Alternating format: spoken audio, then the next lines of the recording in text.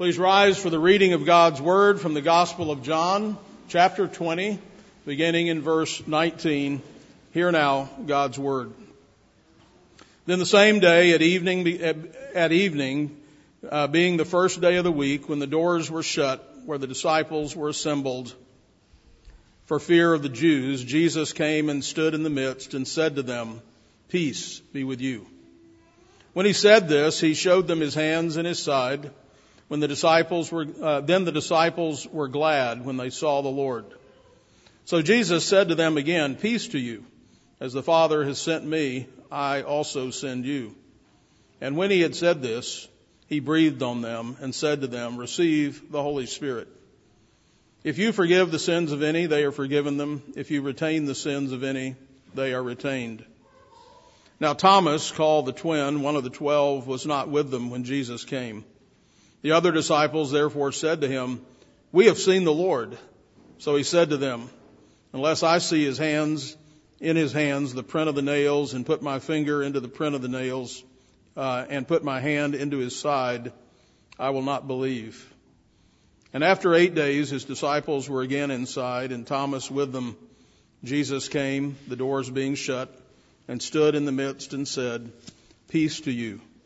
Then he said to Thomas, "Reach your finger here, and look at my hands, and reach your hand there, and put it into my side. Do not be unbelieving, but believing." And Thomas answered and said to him, "My Lord and my God." Jesus said to him, "Thomas, because you have seen me, you have believed. Blessed are those who have not seen and yet have believed." And truly Jesus did many other signs in the presence of his disciples, which are not written in this book. But these are written that you may believe that Jesus is the Christ, the Son of God, and that believing you may have life in his name. And thus far the reading of God's Word, and all God's people said, Amen. You may be seated.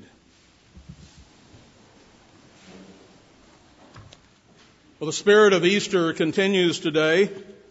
Every Sunday is really Easter Sunday, because every Sunday we celebrate the resurrection of the Lord, because the message of that means that we have been freed from the power of sin and death and raised to walk in newness of life. That's how we begin every week. But indeed, in the midst of the powerful Easter story, when the mightiest act of God is occurring, when Jesus has just been raised from the dead by the power of God, there is also doubt. It's completely understandable, but still, there's doubt. Perhaps you too have had a few doubts of your own. You see, everyone doubts. Even those with faith in God struggle with doubt on occasion, and perhaps say with the man in Mark chapter 9, verse 24, "I do believe, but help my unbelief." Charles Spurgeon, in his sermon, "Desire of the Soul in Spiritual Darkness," observed, he said, "I think when a man says, 'I never doubt,' it is quite time for us to doubt him. It is quite time for us to begin to say, 'Ah, poor soul, I'm afraid you are not on the road at all. For if you were, you would see so many things in yourself and so much glory in Christ more than you deserve, that you would be so much ashamed of yourself as even to say, this is too good to be true.'" A working definition of doubt is to lack confidence, to consider something as unlikely. The very first expression of doubt in the Bible is found in Genesis chapter 3, when Satan tempted Eve. God had given a clear command regarding the tree of the knowledge of good and evil, and had specified the consequences of that disobedience. Satan introduced doubt into Eve's mind when he said, "Did God actually say that? You shall not eat of any tree in the garden?" Did he say that? He wanted her to lack confidence in God's word, in God's command. And so when she affirmed God's command, including the consequences, Satan replied with denial, which is a stronger statement of doubt, when he said, "You surely will not die." Doubt is a tool of Satan to make us lack confidence in God's word and consider his judgment unlikely. We have several other examples of doubt recorded in the Bible. Actually, we have a lot of them. I'm just going to cite 2 or 3 as an example.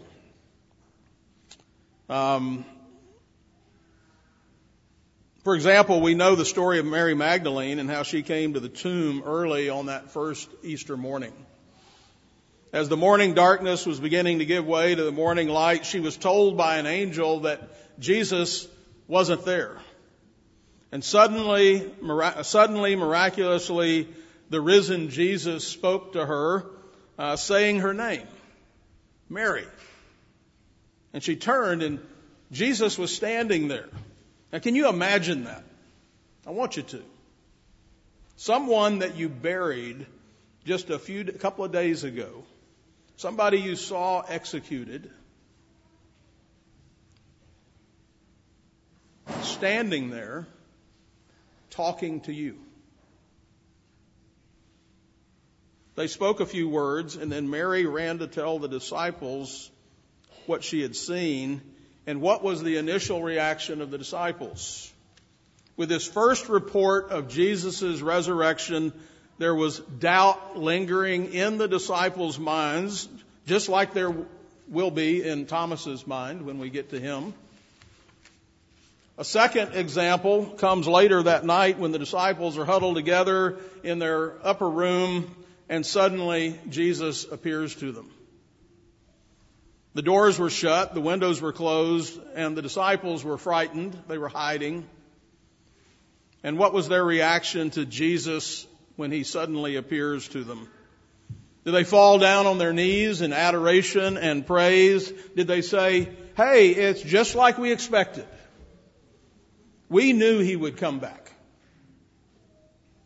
No, the first disciples were startled at first and thought they were seeing a ghost, some kind of a hallucination.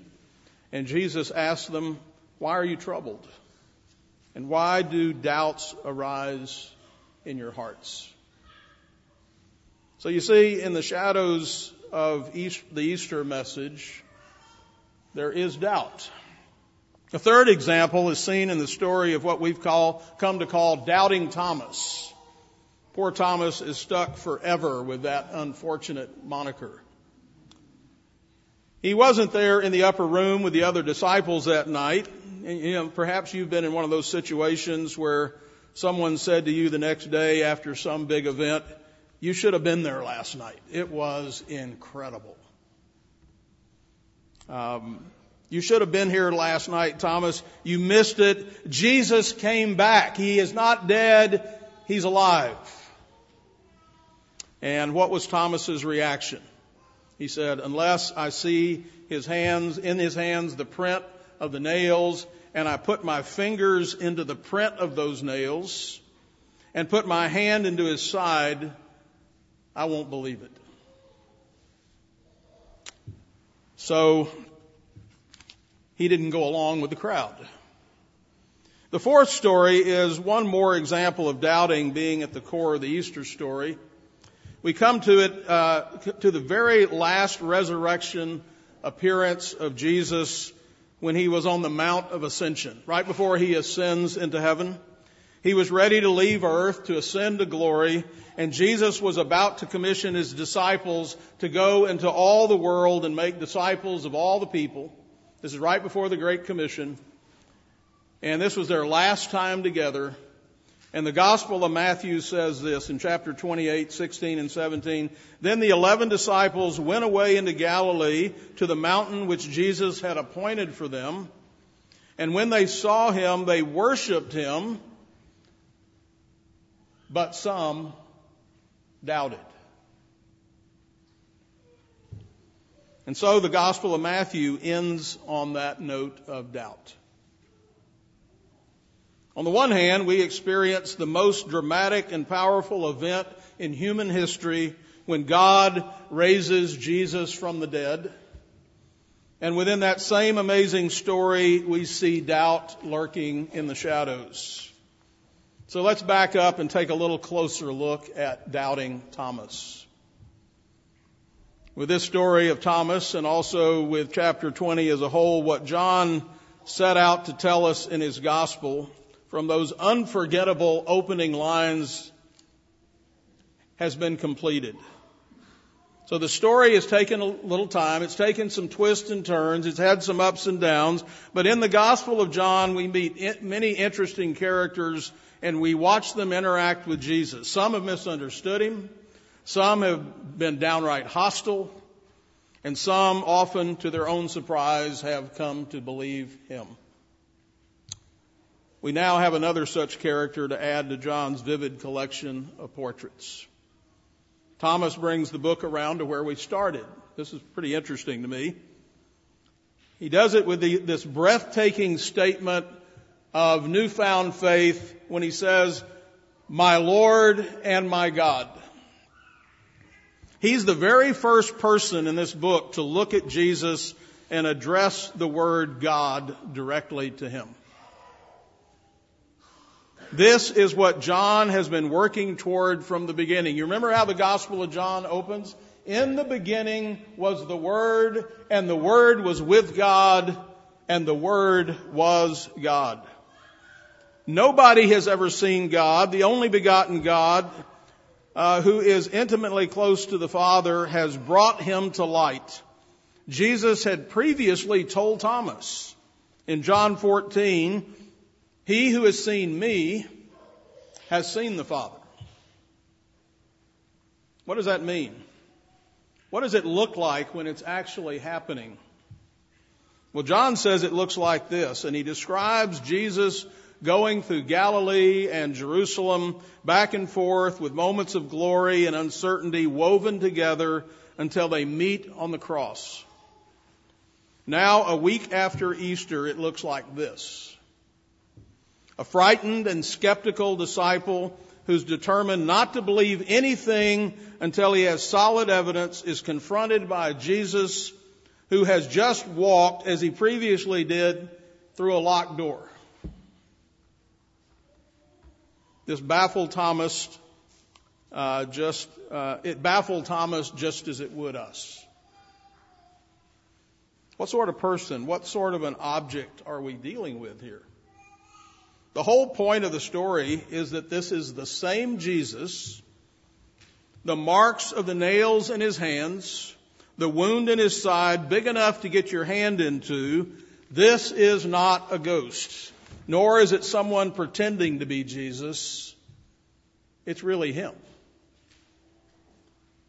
He has not only escaped death, the grave, the clothes, the spices. He comes and goes as though he belongs both in our world and in some different world, one which intersects with ours at various points. Thomas acts as we would expect, right? This disciple who earlier said, "Let us also go that we may die with him," who complained that Jesus had not made things clear enough in John 14. "Lord, we do not know where you're going. How can we know the way?" He just happened to be the one that was somewhere else that night that Jesus appeared the first time in the upper room on Easter Day. He sees the others excited, elated, unable to contain their joy, but he's not going to be taken in that easily. At the end, Jesus issues a gentle rebuke to Thomas for needing to see or touch before he would believe. And I want you to note this, that I've heard this more than once, particularly in the university. Thomas is often cited as having been rebuked harshly by Jesus for just wanting to follow the science.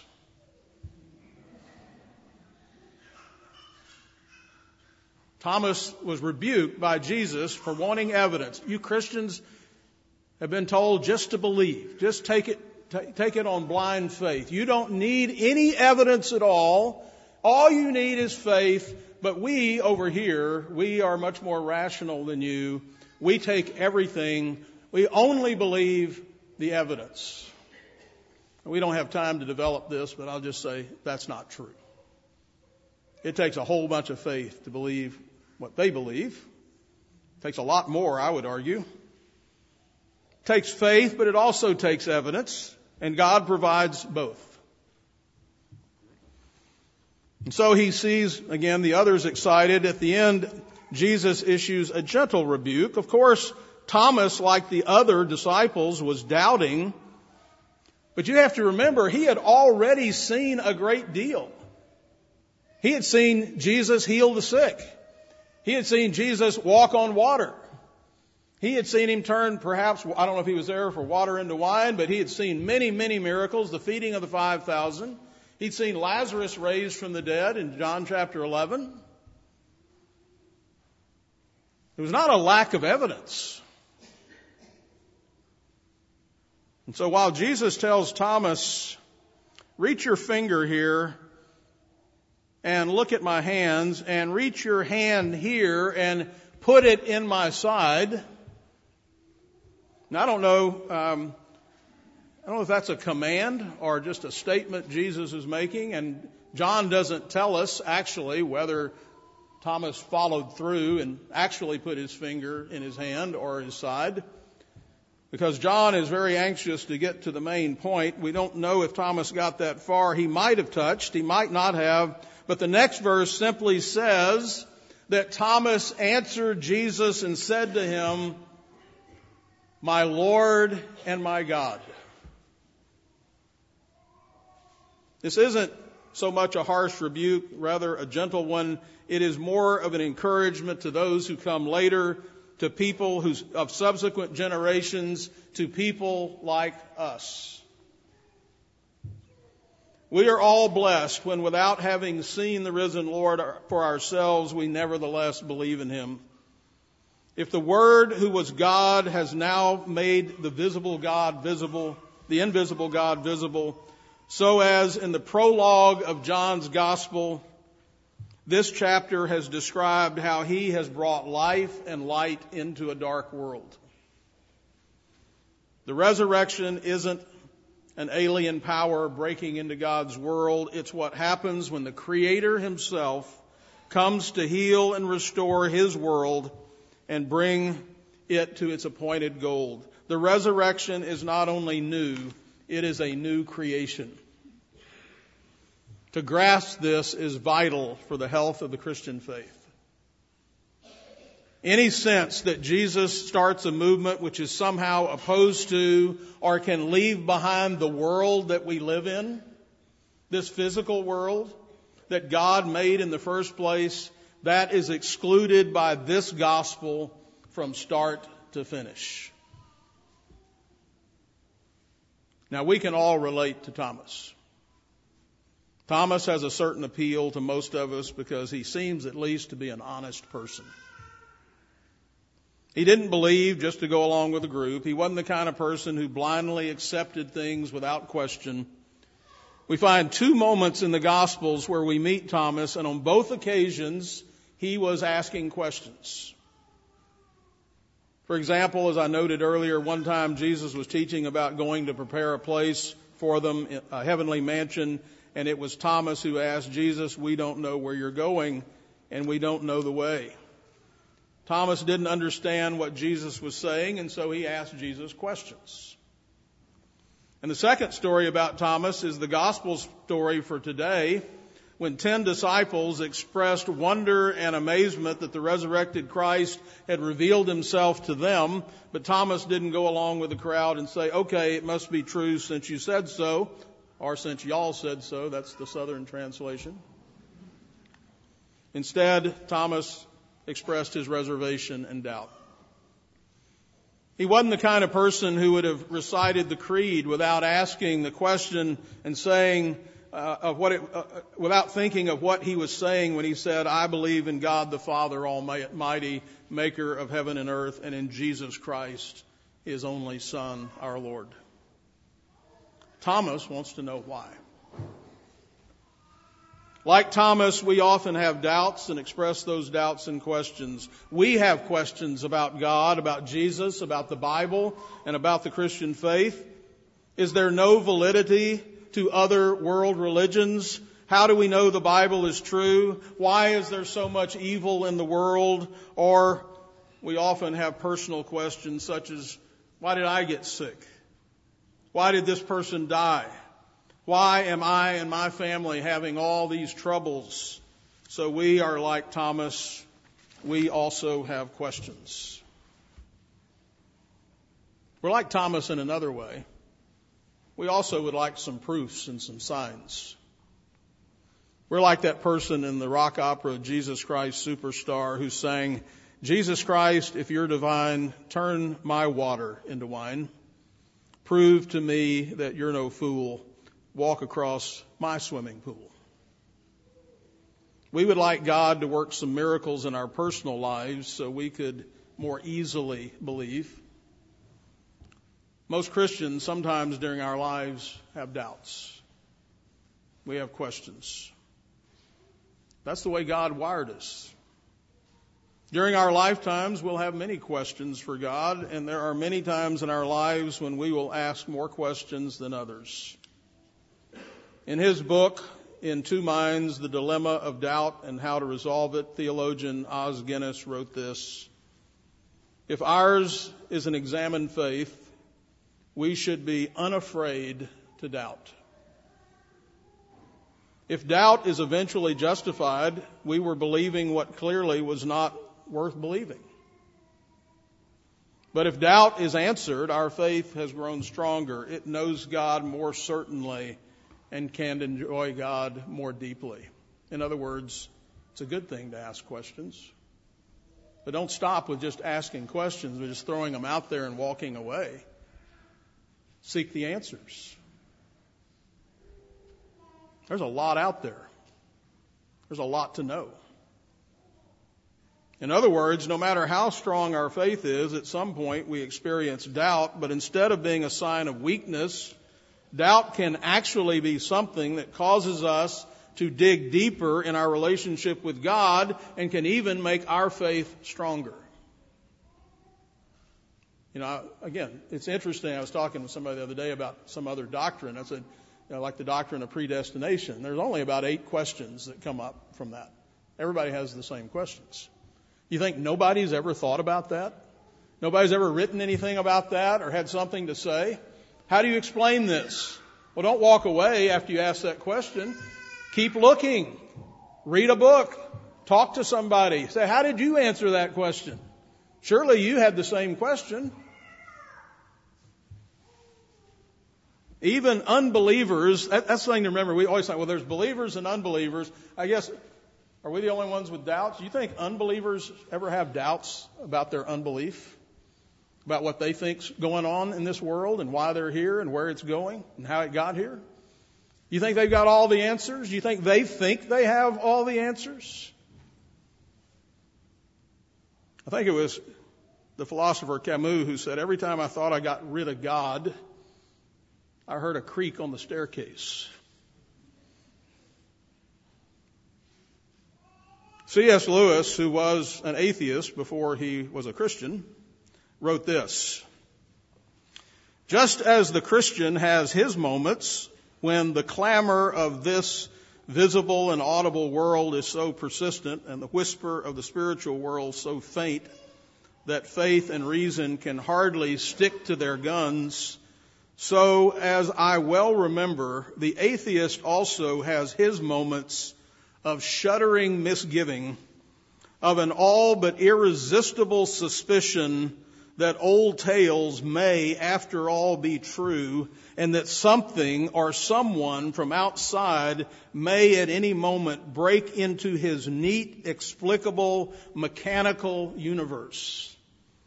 Believe in God, and you will have to face hours when it seems obvious that this material world is the only reality. Disbelieve in Him, and you must face hours when this material world seems to shout at you that it is not at all. No conviction, religious or irreligious, will of itself end once and for all this fifth columnist in the soul. Only the practice of faith resulting in the habit of faith will gradually do that. So, let me suggest some things that might be helpful about doubting. First, consider that there is a distinction then between a doubter and an unbeliever. A doubter is a person who seeks for God and the godly life. An unbeliever isn't searching for God at all, but is looking for reasons not to believe. A doubter is a person who has 1,000 questions for God. An unbeliever is apathetic or hostile toward God. Second, doubts and questions often lead to a deeper faith. Some people have 1,001 questions about God, Jesus, the Bible, and every aspect of the Christian faith, but those questions and doubts can lead to a deeper understanding. Centuries ago, Copernicus doubted that the earth was the center of the universe, and his doubt led him to a larger and deeper understanding of the Christian faith. And thus we had the Copernican revolution. A whole new view, a whole new understanding. Thomas was skeptical of the news he heard about the resurrected Christ, and he voiced his doubts. Nevertheless, at the close of the story, Thomas truly believed. Third, Jesus says, Thomas, stop doubting and believe. There is a time in all of our lives where God says to us, it's time to stop your doubting and start your believing. In the book of Job, Job went on doubting, complaining, and questioning God, and finally God says this to Job. Then the Lord answered Job out of the whirlwind and said, who is this who darkens counsel by words without knowledge? Now prepare yourself like a man. I will question you, and you will answer me. Many of you have deep faith and have grown past most of your doubts and questions. There's a great power in a life that believes in and walks with Christ. I think this explains the radical change that actually took place in the lives of the disciples who were trembling and frightened, but suddenly we see them bold. Thomas, after all that questioning and doubting, it came to a time when he fell on his knees and he said, my Lord and my God.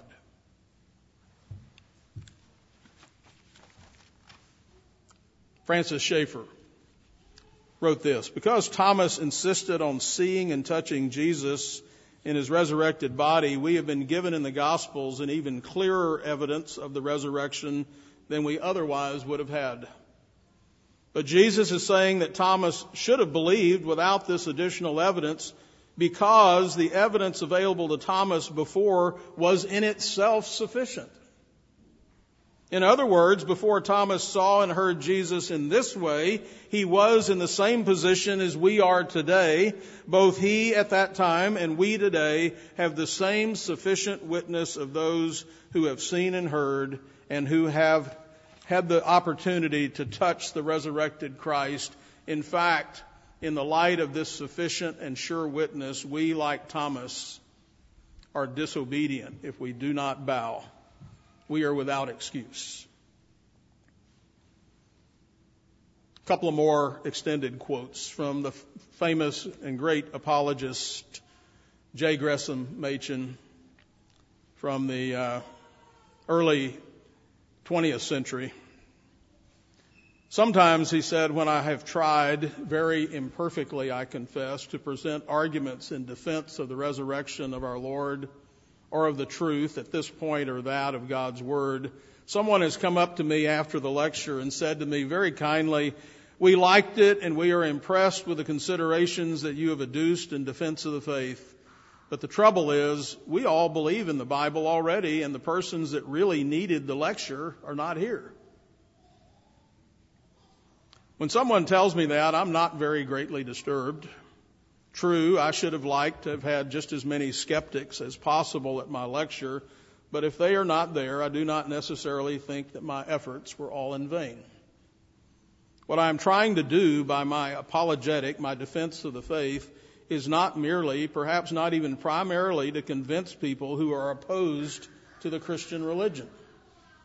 Rather, I am trying to give to Christian people, Christian parents, or Sunday school teachers, materials that they can use, not in dealing with avowed skeptics whose backs are up against Christianity, but in dealing with their own children or with the pupils in their classes who love them and who long to be Christians as they are, but are troubled by the hostile voices on all sides. But because argument is insufficient, it does not follow that it's unnecessary. What the Holy Spirit does in the new birth is not to make a man a Christian regardless of the evidence, but on the contrary, to clear away the mist from his eyes and enable him to attend to the evidence. Finally, I want to point out and ask the question, but shouldn't you have assurance? Of course you should. 1 John 5:13, these things, John says, I've written to you that believe in the name of the Son of God, that you may know that you have eternal life, and that you may believe on the name of the Son of God. This is why God offers to give you assurance by various means. The gospel preached, the gospel enacted, the gospel embodied in the fellowship of the saints. These are all ways that God gives us assurance. J.C. Ryle wrote, now assurance goes far to set a child of God free. It enables him to feel that the great business of life is a settled business.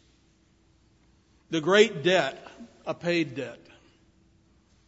The great disease, a healed disease. And the great work, a finished work.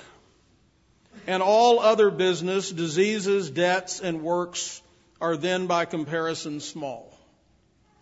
In this way, assurance makes him patient in tribulation, calm under bereavements, unmoved in sorrow, not afraid of evil things, in every condition content. For it gives him a fixedness of heart. It sweetens his bitter cups. It lessens the burdens of his crosses. It smooths the rough places over which he travels. And it lightens the valley of the shadow of death. It makes him feel that he always has something solid beneath his feet and something firm in his hand, a sure friend by the way, and a sure home in the end. And I know I'm quoting a lot, but others have just said it way better than I can. So sometimes as a pastor, I think my job is to go out and shop at the feed store and bring home the good stuff and share it with you. So I'm going to close with one more long quote here from J. Gresham Machen again. Machen was a great defender of the faith at Princeton Theological Seminary, and then later helped start the Orthodox Presbyterian Church and Westminster Seminary, and a great defender of the faith and scholar of the New Testament. He said another thing, he's talking about when he had doubts as a child. He said, another thing used to be said to me by my mother in those dark hours when the lamp burned dim, when I thought that faith was gone and shipwreck had been made of my soul. Christ, she used to say, keeps firmer hold on us than we keep on him. That means, at least when translated into worldly terms, that we ought to distrust our moods. Many a man has fallen into despair because losing the heavenly vision for a moment, passing through the dull lowlands of life, he takes such experience as though it were permanent and deserts a well-grounded conviction which was the real foundation of his life. Faith is often diversified by doubt, but a man should not desert the conviction of his better moments because the dark moments come.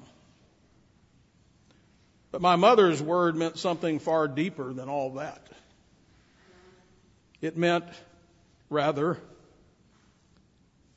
that salvation by faith does not mean that we are saved because we keep ourselves at every moment in an ideally perfect attitude of confidence in Christ. No, we are saved because having once been united to Christ by faith, we are His forever.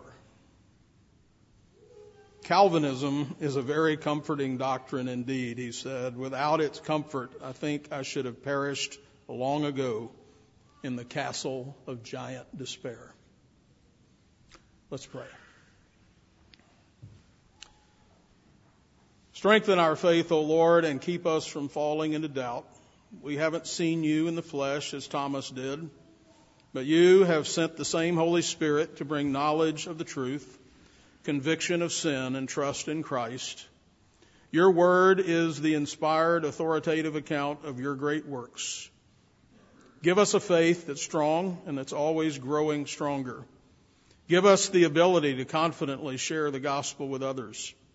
May we devote ourselves continually to your word and to the apostolic message with sinners in the person and work of Christ. May this message so absorb us that it will be our greatest interest and delight to tell the story of Jesus and his love so that multitudes might believe and have life in his name. For it's in his name we pray. Amen. The last two verses of this text that we read today is John 20, verses 30 and 31. So after the story of Jesus appearing to his disciples, including Thomas, it says, "And truly Jesus did many other signs in the presence of his disciples, which are not written in this book. But these are written that you may believe that Jesus is the Christ, the Son of God, and that believing you may have life in his name." So John concludes this chapter by inserting that out of the great mass of material that he could have selected, he has chosen these signs so that we, his readers, may come to have faith for ourselves. There is no shortage of evidence for the triune God of Scripture. It's all around us. I'm just going to mention 4 of them.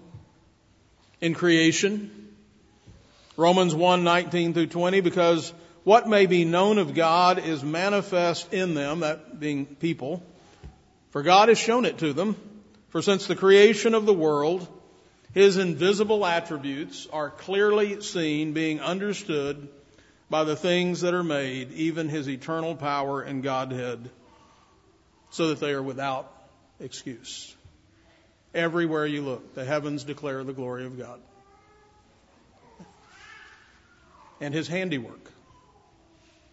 And I don't care what they say. When I hear people talk about this all just evolving from nothing, from an explosion, enough time and chance, you talk about faith. Nobody saw that happen. Nobody sees this evolution happening, and when they talk about it as though it's progress, though it has meaning, though it's going somewhere, we don't know where or why or who's directing it, that there's no intelligence involved. It just is. And we can see that, and that's our alternative explanation to a creator. Those are the choices. You tell me which takes more faith. Second, there's us. So God created man in his own image. In the image of God, he created him. Male and female, he created them. We are made in the image of God. I can't escape that, and neither can you. It's always with you. It's always screaming out. Here's the evidence. Look at yourself.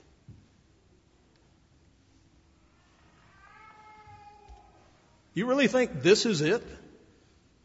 That every single thing you do every day, every love you have, every person and every relationship you have, very, very soon is going to end, and it will have meant how much? Nothing. Less than nothing. You will be dissolved back into the universe of meaninglessness. That's the alternative, right? Can somebody come up with another one?